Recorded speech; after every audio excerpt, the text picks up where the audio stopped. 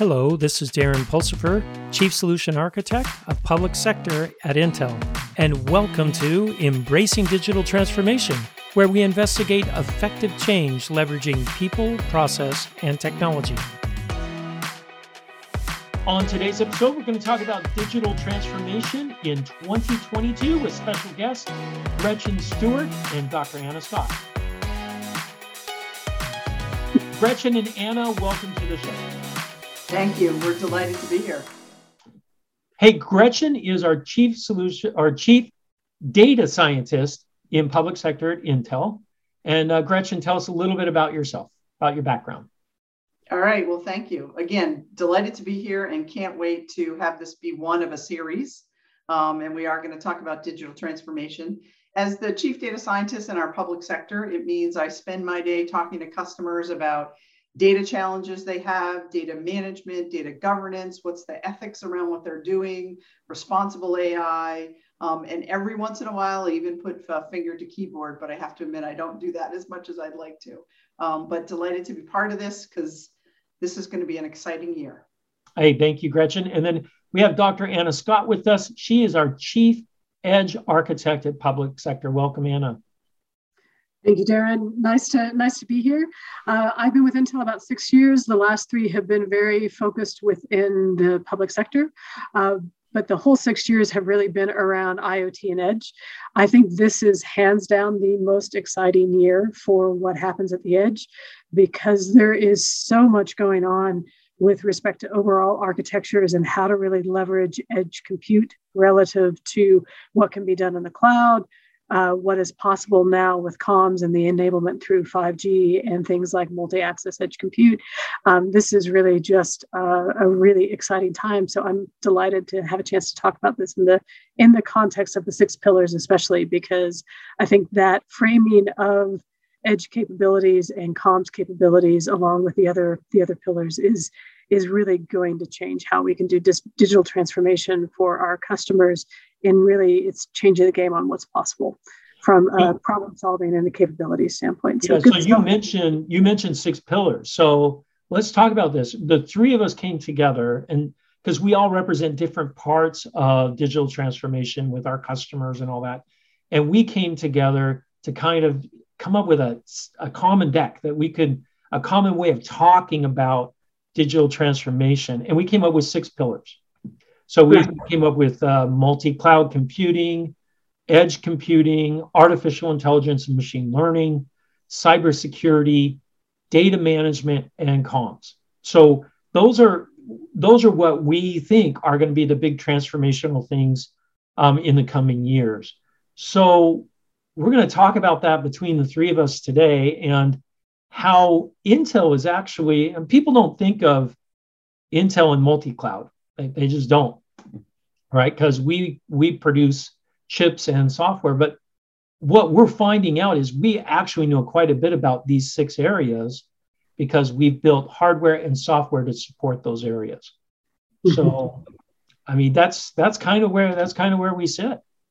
Absolutely, Darren. And to jump on what Anna was saying, artificial intelligence, machine learning, deeper learning are really techniques that people are using.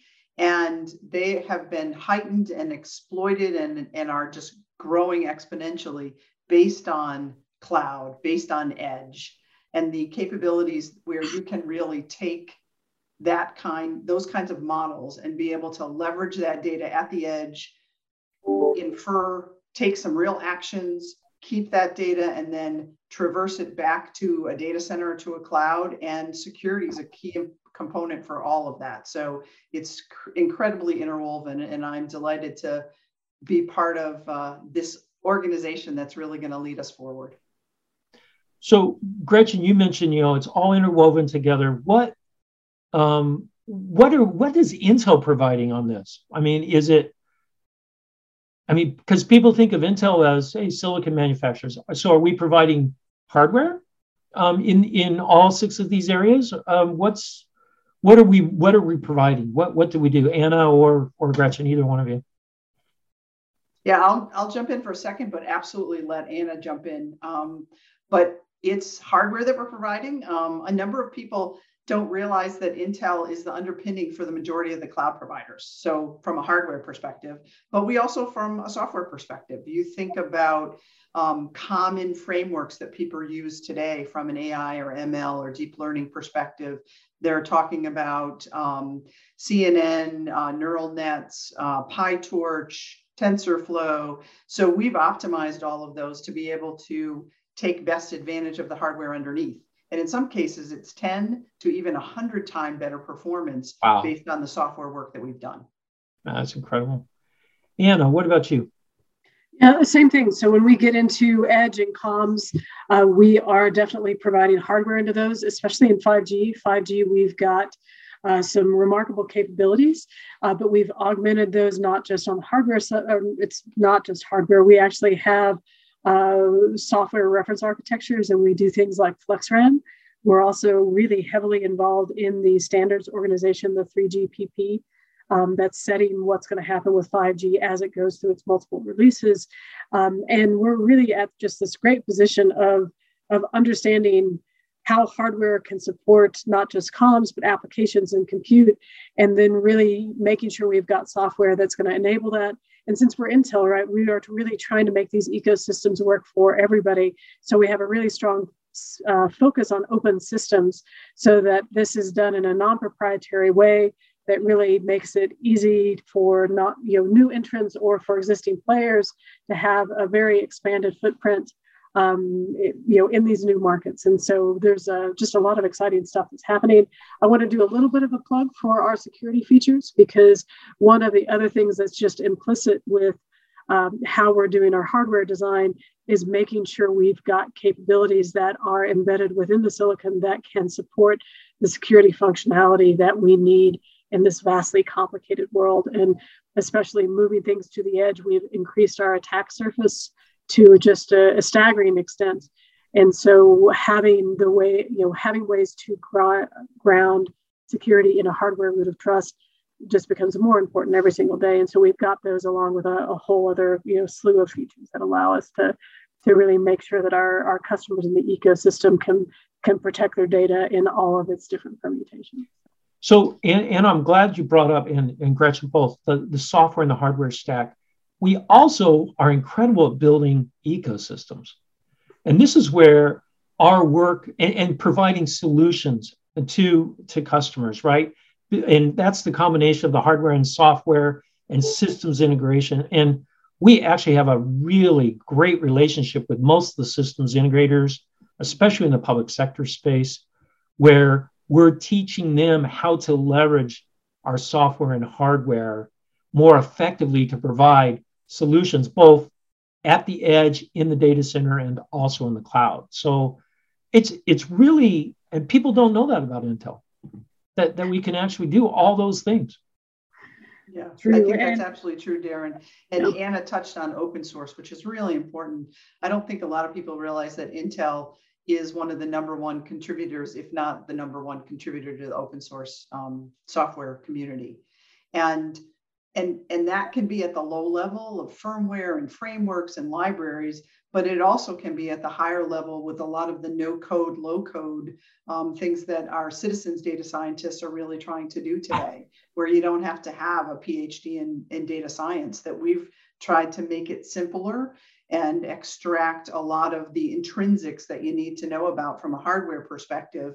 But if you're running things bare metal and you want to run it in a container, that we absolutely ensure that those software layers that you're leveraging have, to Anna's point, that security built in, the security of understanding, okay, there's a trusted module, there's different instruction sets, things that you need to know from a lower level silicon perspective that are built into those frameworks, into those libraries, and many times into that low code, no code.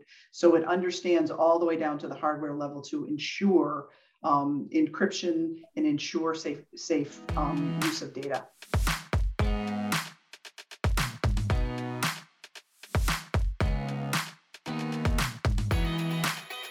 Okay, we're dancing around security. Let's just talk about it. The security pillar that we've talked, it's probably the most prevalent when we talk to people. They're all worried about security. I think COVID has kind of exposed a lot of security holes because people are working remote.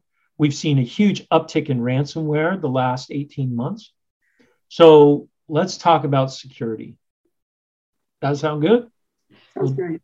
We'll dive right into that. So we've got a great CTO at Intel Federal that talks about security all the time. Each one of us understands security because every time we talk to someone, it comes up. Intel has a unique position in security. So Anna, can you give us a little taste of the different areas that Intel can help provide better security than what is out there today? Yeah, certainly. And you know, one of my favorite things to say about security now, which is kind of dogma for all of us, right, is security is never static. We know that it's going to be evolving, right? So, Intel really focuses in multiple areas, and there are some real strengths that we can bring to the table. But just to make sure it's clear up front, right? Intel alone is not going to solve your security problems. It is very much an interplay with what you do with your hardware, how you bring in the right software elements, what's your real risk profile. How do you plan to, set up your own understanding and in boundaries and policies around what is important for your organization and how to protect your organization? So we do try and understand that we work with lots and lots of different companies and organizations, and they have their own levels of stringency that we apply. So one of the very foundational things that we do is the whole idea of hardware root of trust and how you can do authentication. So we have a lot of features that can be built in directly to do that, so that you can say this device is definitely this device. We get to take it a step further because we do a lot of work with trusted supply chain or transparent supply chain, so that we can share with our customers what's the whole path of allowing us to create our silicon and make it available for use. And we continue that through working with our OEMs as well, so that by the time it actually ends up in your office or data center as a set of compute, you have the information that you need on that to have a high degree of confidence in that. I'll just say that those capabilities are getting better all the time. We've invested a lot into those, but really the amount of scrutiny and the amount of attention being paid to that now is at a level I don't know that we've ever seen before. And so we are constantly going through and trying to improve our capabilities there. So it's always a work in progress. So I don't want to just say, hey, everything's absolutely solved, and you can buy a piece of silicon and we can tell you everything you ever wanted to know about that, because that is definitely true with some of our CPUs, but it's not true with absolutely everything, right? So again, trying to be transparent. Yeah, I love how you described it as it's a changing. Oh yeah, right. I mean, the types of attacks we're seeing, detecting those attacks, different mechanisms, and the edge, and we could probably drop right into the edge pillar too, is actually extending security outside of your data center and outside of the cloud. So now even physical security ends up being a problem. Definitely something that is top of mind for many of our customers, right? And maybe just to do like a little bit, we've got things like trusted execution and secure enclaves, which is another thing that we do. We have a whole set of capabilities that are meant to allow for you to do the encryption and the type of security you want to do without having huge performance hits. So there's really like a whole matrix that we do of our 30 plus capabilities that we bring to the table. So we don't have time or probably the patience to go through all of those in detail today, but just say there's a lot of things that are out there. But if we go back on the edge side, right, we really do have a different set of requirements on the edge, because when you lose the physical security of the data center, you have to be very cognizant of what does that mean to protect your data, especially if somebody can just like walk in and attach to your network, or can grab your gateway or your industrial PC and take that someplace. We can't allow those to be entry points now that can cause issues for the protection of our customers' data. So that definitely becomes a different way of kind of framing what your boundaries are and talking about how are you really going to secure? There's a huge chain of thought now around zero trust and how to do architectures for zero trust, and that's really becoming the framework that is especially prevalent in the public sector side. But for the DoD, that's really a mandate now, and that to say very, very simply, zero trust is don't trust anything at any time, anywhere, right? So there's not just, hey, you need to know that your device is trustworthy. You want to know that your device is trustworthy at this moment and have the right policies in place so that you can really, continuously check to make sure that something has the right permissions and is allowed. So we do have a lot of capabilities that feed into that, but I don't want to hog all of our time. So I'm going to kind of pause with that one. And as you guys could tell, we could go. We could have the whole. So right. Yeah, and whole podcast on security, probably a whole bunch of them. And a big part of it's security around the data. So us, in terms of what we're able to add into some of the frameworks, again, leveraging the underpinnings of what Anna was just talking about, but also really using things like role-based access control and just the identity and access management that's also part of other software companies that we work with. So it's not as Anna said, it's not a one size fits all, but I think one of the things that's becoming abundantly clear for all the customers that we're working with, it's not a bolt on, which it has definitely been in the past. It really needs to be built in from the beginning. And built in from the beginning means that you're continually iterating, you're continually looking at, do we have the right security protocol set up? Do we have the right things in terms of threat detection? If we're not trusting anything or anybody at that particular time, can we also ensure all the way back to the supply chain that the components that Intel or others might be supplying that then are built together, that are then used by a Lockheed or somebody else in our public sector, that we can ensure that those are indeed secure. And all of that is really integral, and yeah, we could spend days talking about it.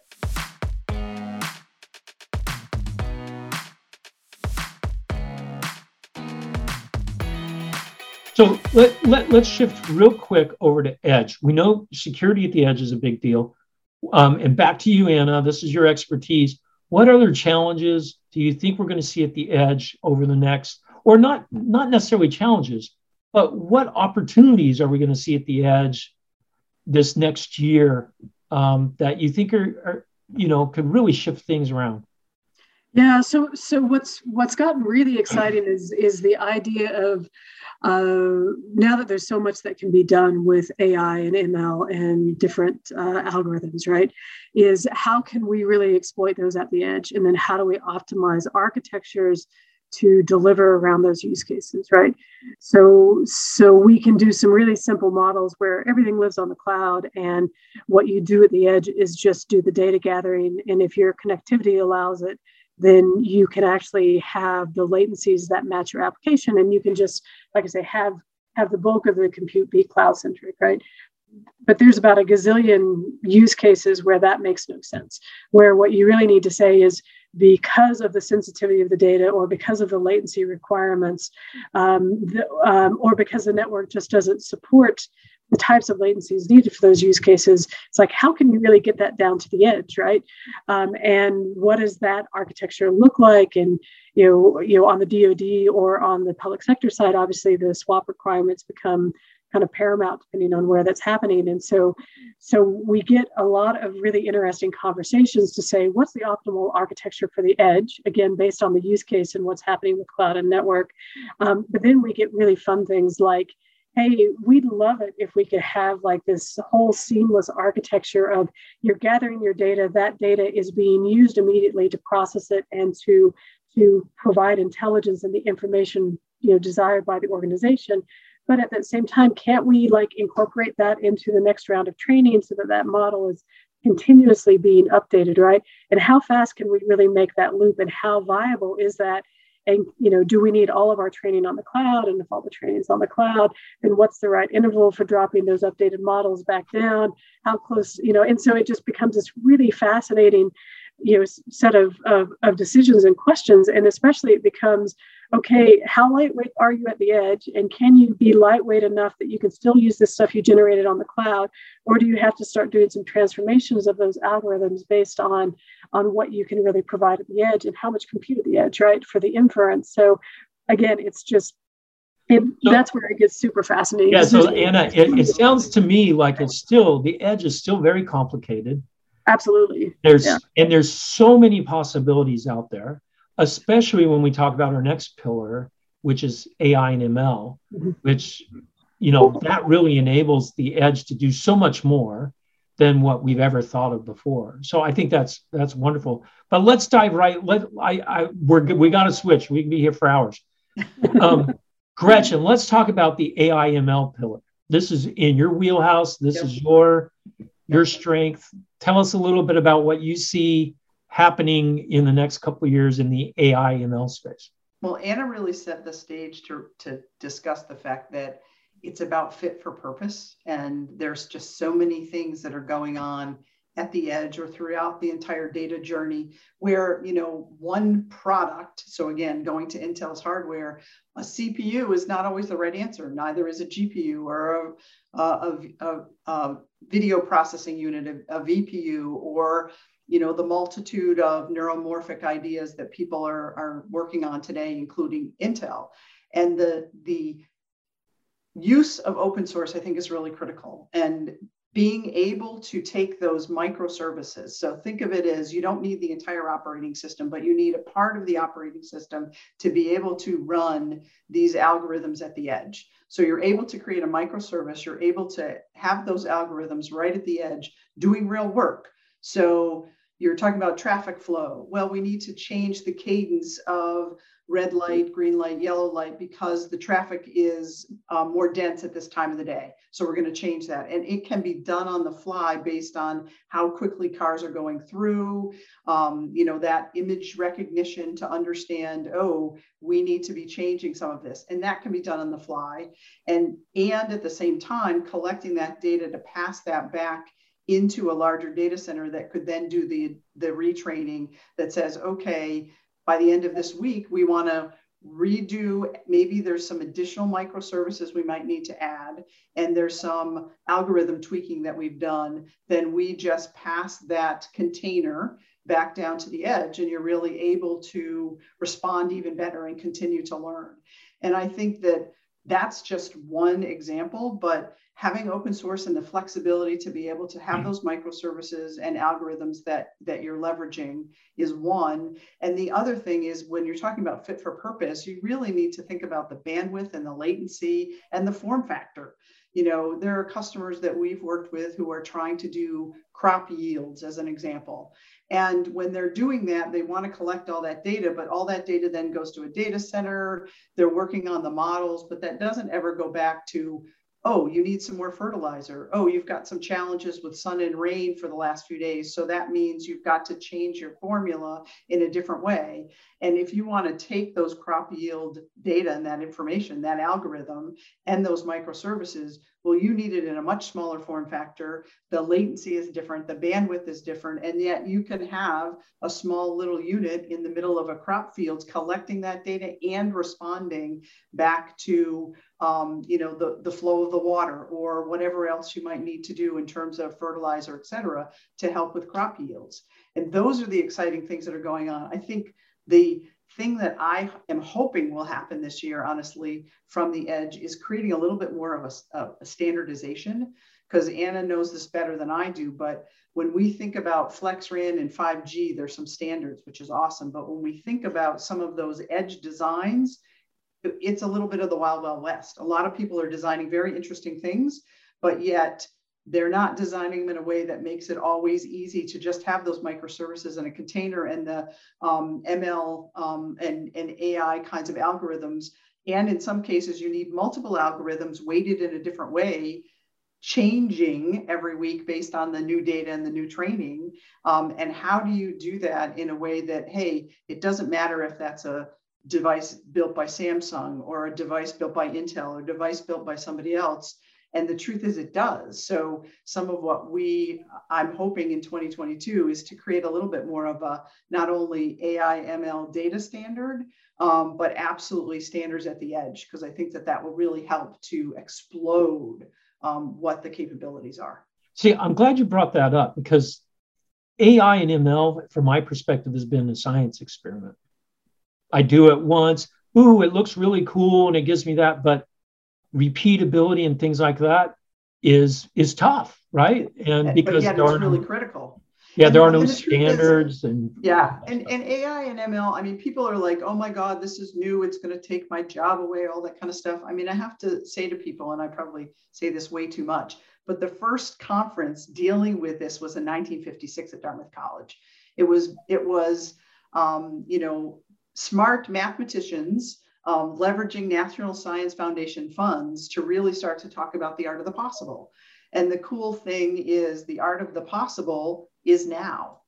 And that we've got, as Anna was saying, the capabilities at the edge. We've got 5G. We've got what comes after 5G. We now have that storage, that compute, the capabilities that we did not have in the past to be able to do just what I'm talking about. Not only inference, not only saying, yes, that's a bad guy, or yes, that's a goat in the desert, or yes, that's traffic that's flowing way too fast or not fast enough, to be able to do that. But at the same time, you need to continue to retrain, because the optimal insights change as the data changes. And the more data you get, the better insight you have, the more accuracy you have.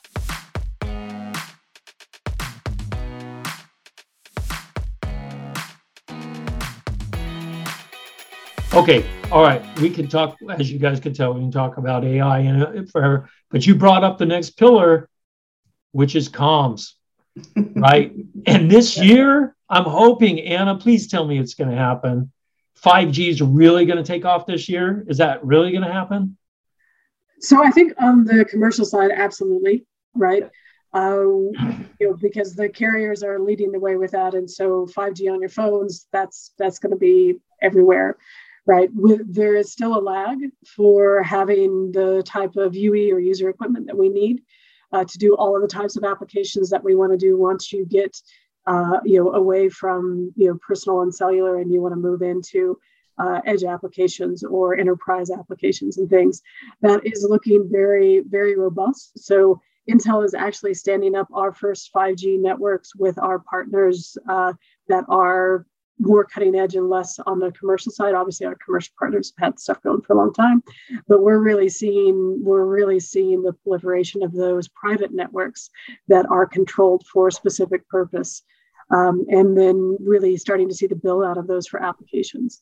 So yes, I think, don't worry, it's definitely, this is going to be the year where we start seeing all of that stuff in play in actuality, as opposed to conversations of, hey, this really super cool stuff is coming any day, right? Yeah, so I'm excited about that because of the work that we did with some shipyards. Yes. And they're always digging up cables because they're moving ships around. I mean, changes everything. Yeah, 5G is going to change industrial in some really industrial, and well, it's going to change everything. But industrial manufacturing, when you start talking about being able to do wireless comms and bring a lot of your enterprise capabilities, outside or into your actual working environments, the amount of productivity gains that can happen there, and then how you can use that wireless communication to really understand and start, like we've been talking digital twins for forever, right? Yeah. But we're really within line of sight of digital twins being economically feasible, so that you can afford to put in the sensors and do that real-time analysis of that data in a way that is absolutely going to change what we can do in things like shipyards. I agree. And really what this is all allowing you to do is around the data and the whole data management, and the fact that it used to take quite some time to ingest and prepare and analyze and act on that information. And what all of this is going to be able to do is that used to take days or hours can take minutes or nanoseconds. That you can look at that information, ingest the information, normalize it, integrate it, be able to leverage different models, maybe weight them differently today and 2 weeks from now, when you've got even more data, the weights might change a little, and that you can really act and consume that data and that information instantaneously and provide, better services for citizens, better information for the warfighter, and really meeting the mission of our customers so much better than we've ever been able to do. Okay, all you just noticed what Gretchen did. She brought up the next pillar, which is data management. That was sweet. That was very sly. Thank you. I'm looking for my Venmo money soon, right? Yeah. So I love how you said that, because I always thought of AI and ML. And we had this debate whether there should be 5 pillars or 6. And the debate came up about, is AI, ML, and data management the same thing? And you and I both agreed. We both said, no, they're not. Because moving data, managing that data, operationalizing your AI and ML is part of what data management brings to the world. And I think that's lovely. Thank you, Gretchen, for just sliding that in. That was beautiful. Okay, we got 1 pillar left, and it's mine. Right? It's the multi-cloud. And when people hear multi-cloud, they go, oh, cloud service providers. No, that's not what multi-cloud is for us. For multi-cloud, we're talking about infrastructure in general and how to abstract that infrastructure away so that I can deploy new capabilities across the edge, across a cloud service provider, or even across your own data center infrastructure. And the goal with the multi-cloud architecture is that we understand who all the key users are of that infrastructure, and more importantly, how the data is managed in that infrastructure. And this ties into data management pillar as well. In fact, if you've noticed, when we've talked about the pillars today, they all intertwine. They all work together. And that's why we decided, the 3 of us, to come together and start talking about these things together more often. So, yeah, absolutely. And Darren, you know this better than anybody. There are different clouds that honestly have a little bit different expertise. And in some cases, hey, if you're doing natural language processing and you've got a particular use case, a product like Habana on AWS might be the best place for you to go.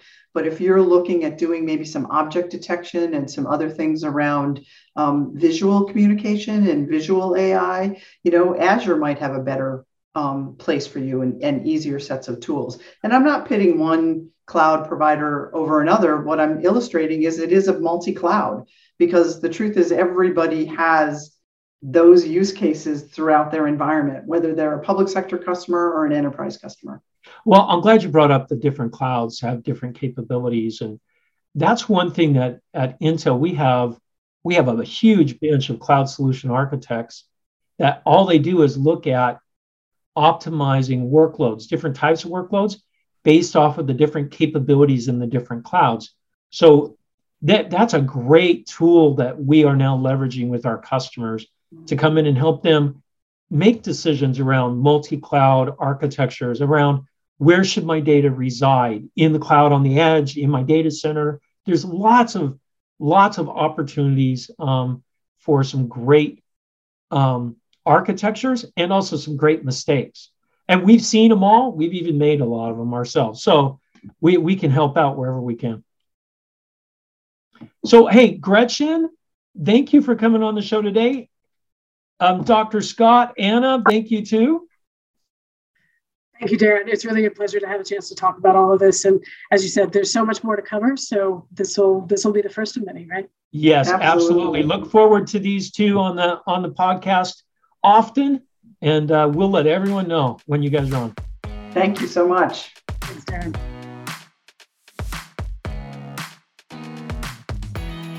Thank you for listening to Embracing Digital Transformation today. If you enjoyed our podcast, give it 5 stars on your favorite podcasting site or YouTube channel. You can find out more information about Embracing Digital Transformation at embracingdigital.org. Until next time, go out and do something wonderful.